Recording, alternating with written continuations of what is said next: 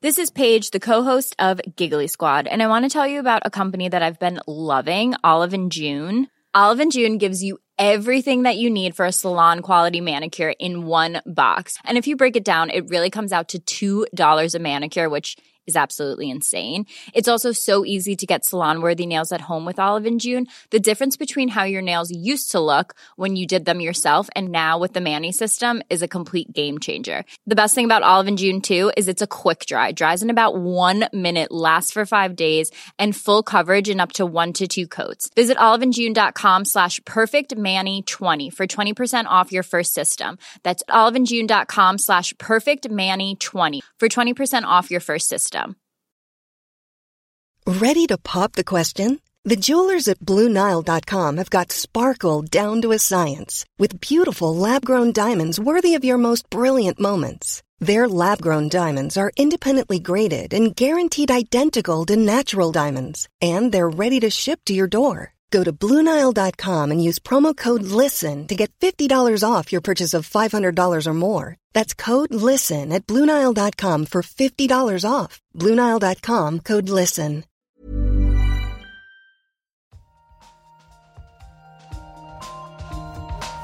In an experiment. We don't know yet. Why is light so far? Like, it sounds so simple. They had no idea. But now the data speaks. I find this not only refreshing, but at some level astounding. Nature. Welcome back to the Nature Podcast.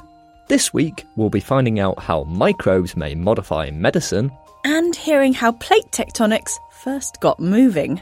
I'm Shamini Bandel. and I'm Nick Howe.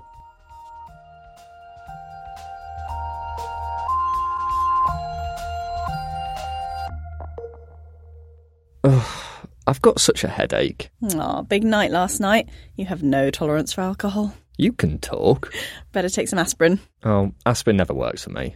So you're rolling on the floor after half a pint of cheap ale, but have a high tolerance for aspirin. Yeah, it is kind of weird. But people do have big differences in their responses to all sorts of drugs.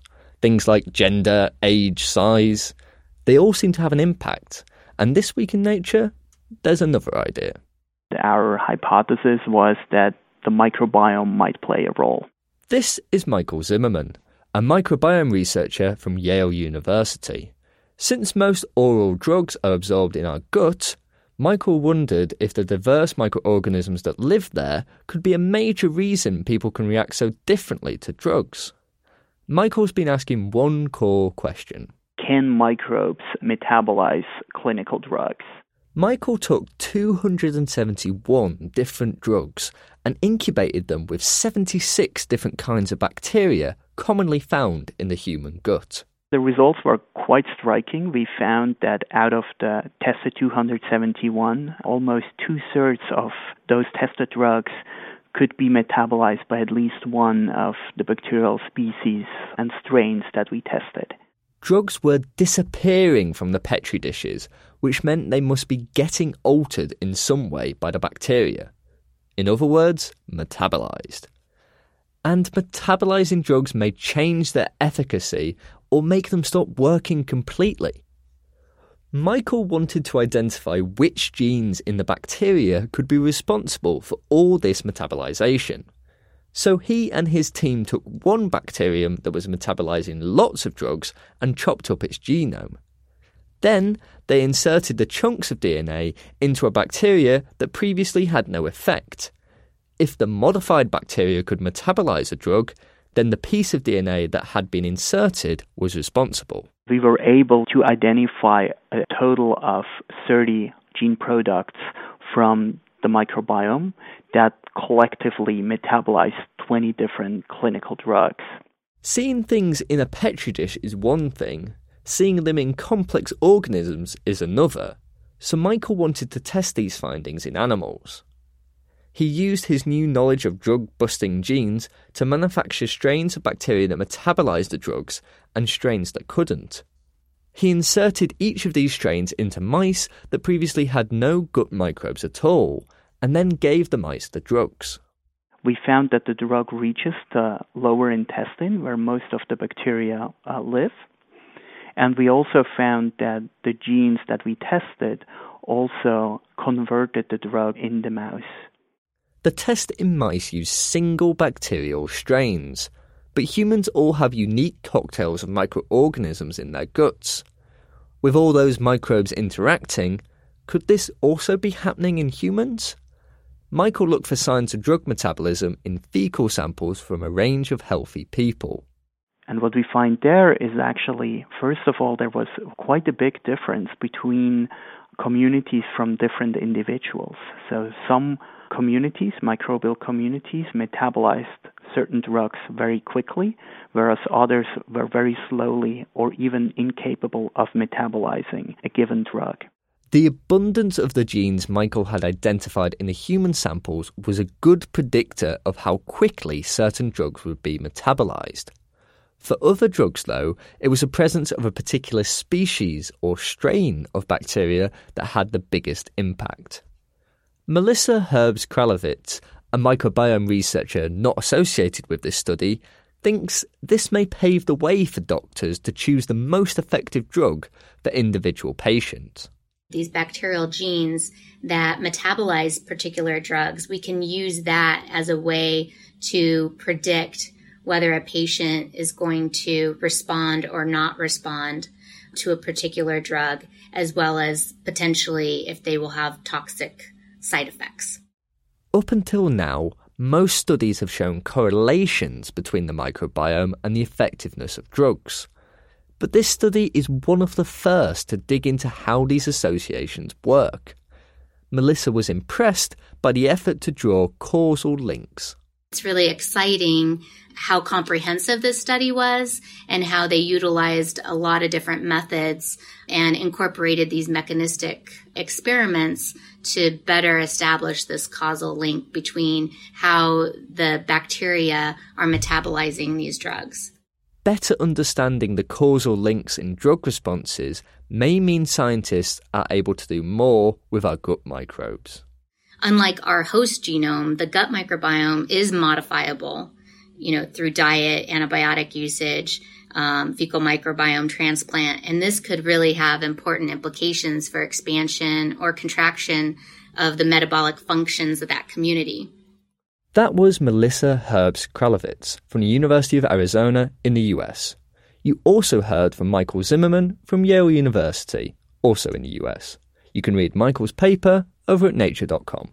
Later in the show, we'll be hearing about protests in Hungary. That's coming up in the news chat. Now, though, it's time for the research highlights, read this week by Josie Alchin. Elephants have a nose for quantity. Several non-human species, including elephants, use sight to identify the greater of two quantities. But what about smell? In the wild, it is thought elephants rely much more on smell, hearing, and touch to find food and water. So scientists developed a simple test to see if their skills were transferable across the senses. They used 6 captive elephants living on the grounds of a Thai hotel. Each of them were offered 2 buckets of tasty sunflower seeds. One bucket contained more than the other, but both had lids hiding the seeds from view.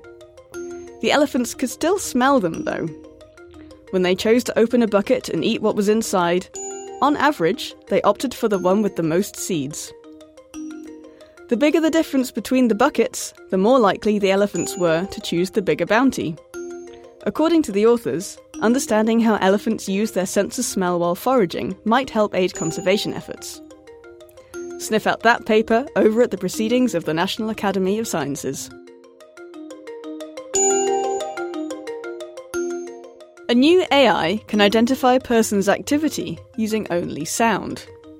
Previous work has used artificial intelligence and video to identify human activity, with many promising applications, like alerting caregivers of a medical emergency.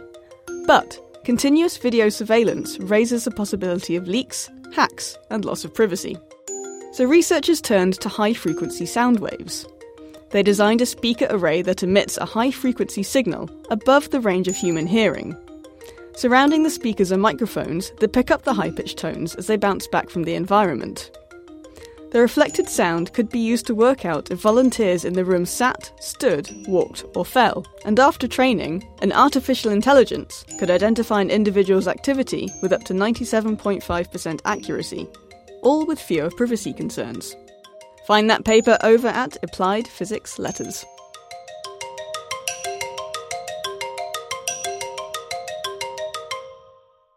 Next up, reporter Adam Levy is taking a look at a surprising story about the surface of planet Earth. Science can draw some surprising links between what seem to be completely separate ideas. Gravity linking an apple falling from a tree to the motion of the planets, for example. And now, a study linking plate tectonics to the Earth's climate. Maybe. But we're jumping ahead. The Earth's crust is broken into huge several-kilometre thick plates.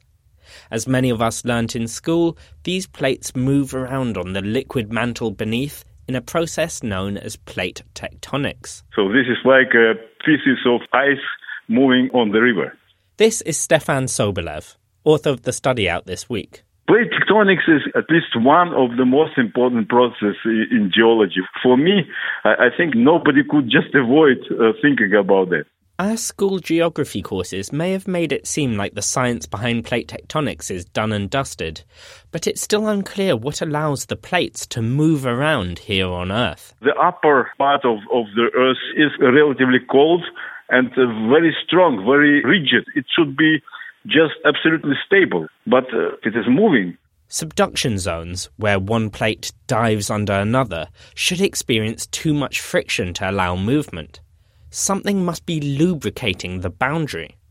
Liquid water helps, but it's not enough to explain the emergence and evolution of plate tectonics. Another option, Stefan suggests, would be sediment, eroded materials from land helping the plates overcome the friction at the boundaries. But how to test this?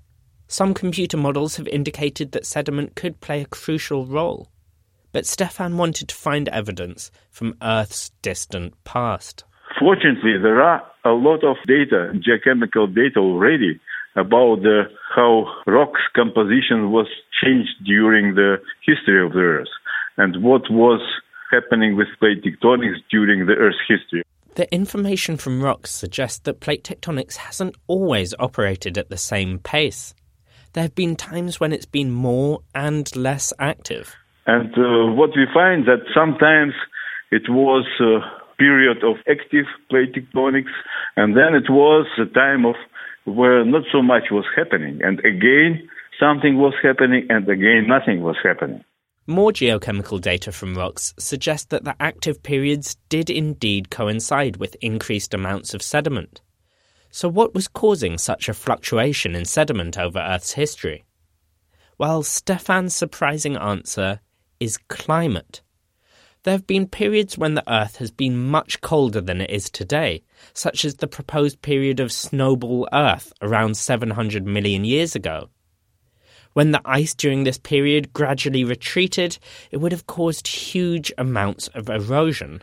And according to our study, this was a kick-starting of new phase of plate tectonics, which we can call the modern phase of plate tectonics.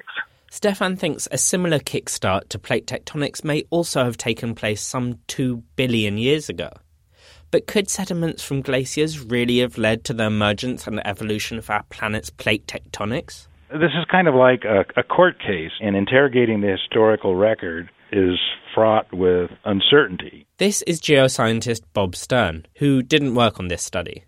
Bob is sceptical that the circumstantial evidence we currently have from rocks is strong enough to demonstrate such a crucial role for sediments. I think it's clear that once plate tectonics gets going, the role of sediments is very important. I don't think sediments started plate tectonics. Stefan, on the other hand, thinks there's over a 50% chance that his sediment hypothesis is correct. Which is not too bad for the process of the early Earth.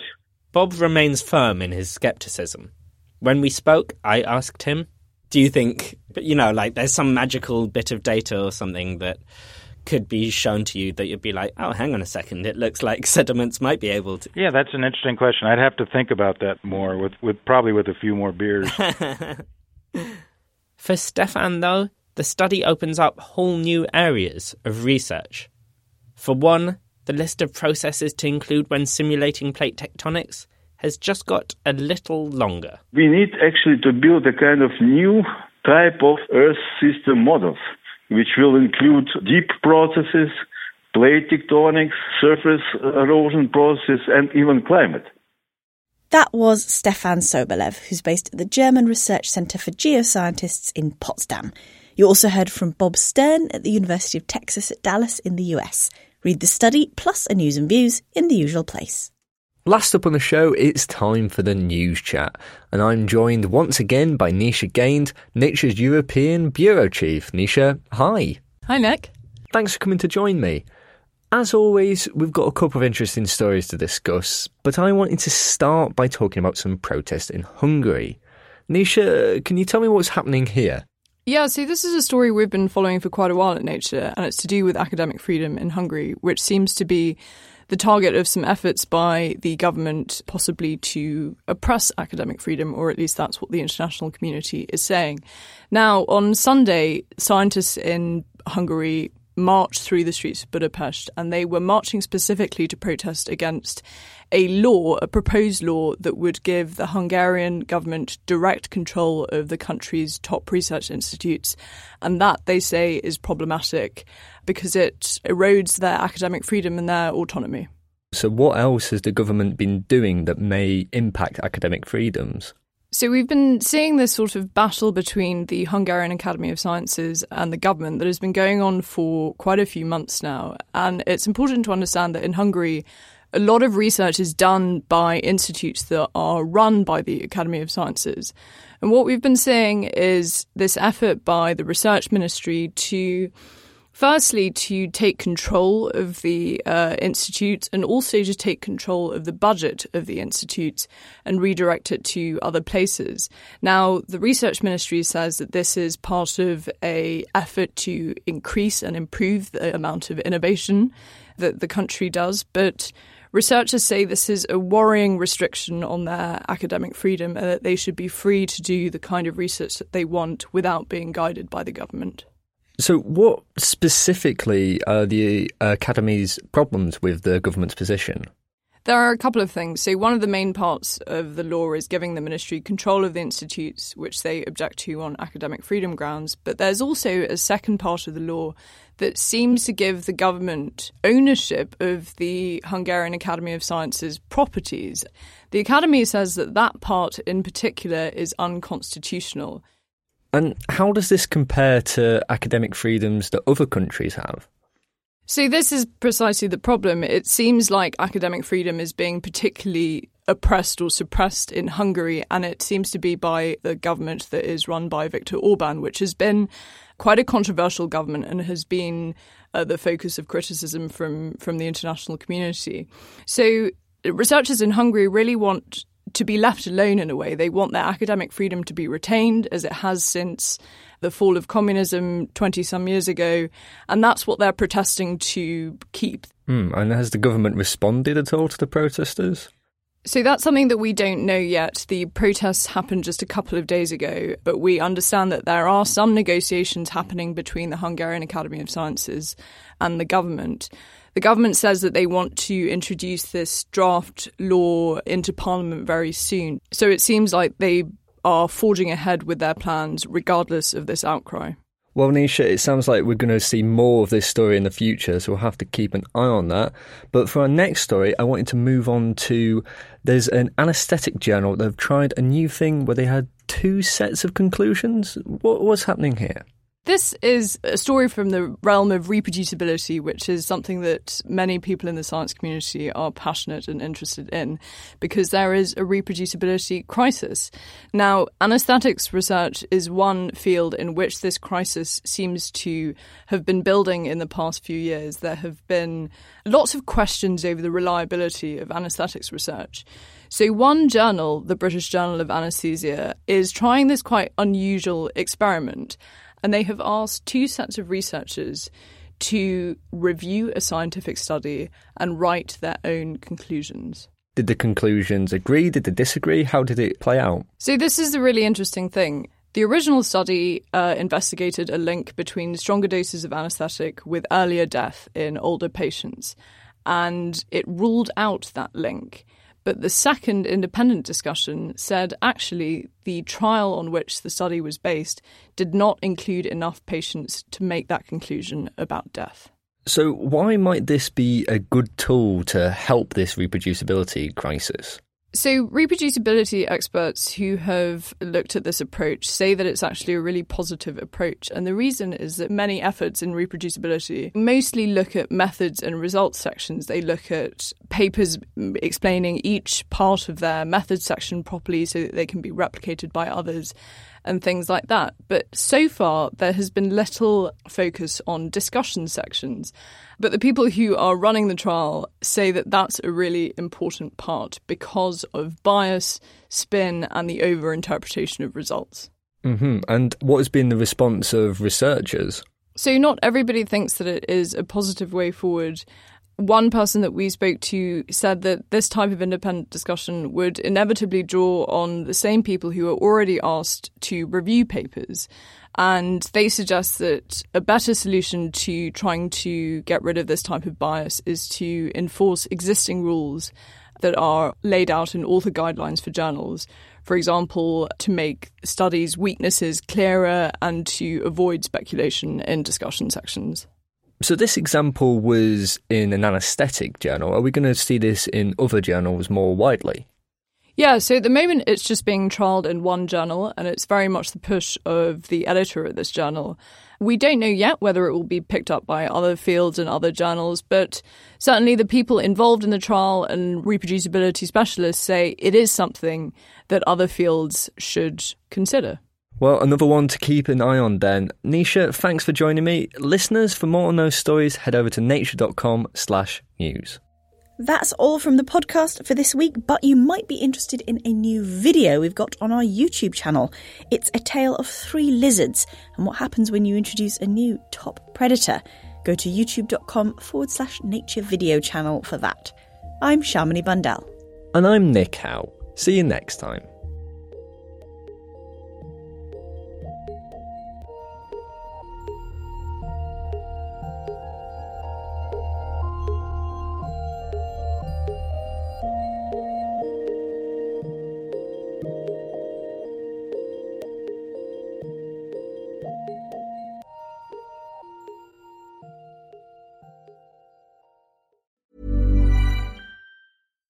Here's a cool fact. A crocodile can't stick out its tongue. Another cool fact, you can get short-term health insurance for a month or just under a year in some states. United Healthcare short-term insurance plans are designed for people who are between jobs, coming off their parents' plan, or turning a side hustle into a full-time gig. Underwritten by Golden Rule Insurance Company, they offer flexible, budget-friendly coverage with access to a nationwide network of doctors and hospitals. Get more cool facts about United Healthcare short-term plans at uh1.com. Here's a cool fact. A crocodile can't stick out its tongue. Another cool fact, you can get short-term health insurance for a month or just under a year in some states. United Healthcare short-term insurance plans are designed for people who are between jobs, coming off their parents' plan, or turning a side hustle into a full-time gig. Underwritten by Golden Rule Insurance Company, they offer flexible, budget-friendly coverage with access to a nationwide network of doctors and hospitals. Get more cool facts about United Healthcare short-term plans at uh1.com.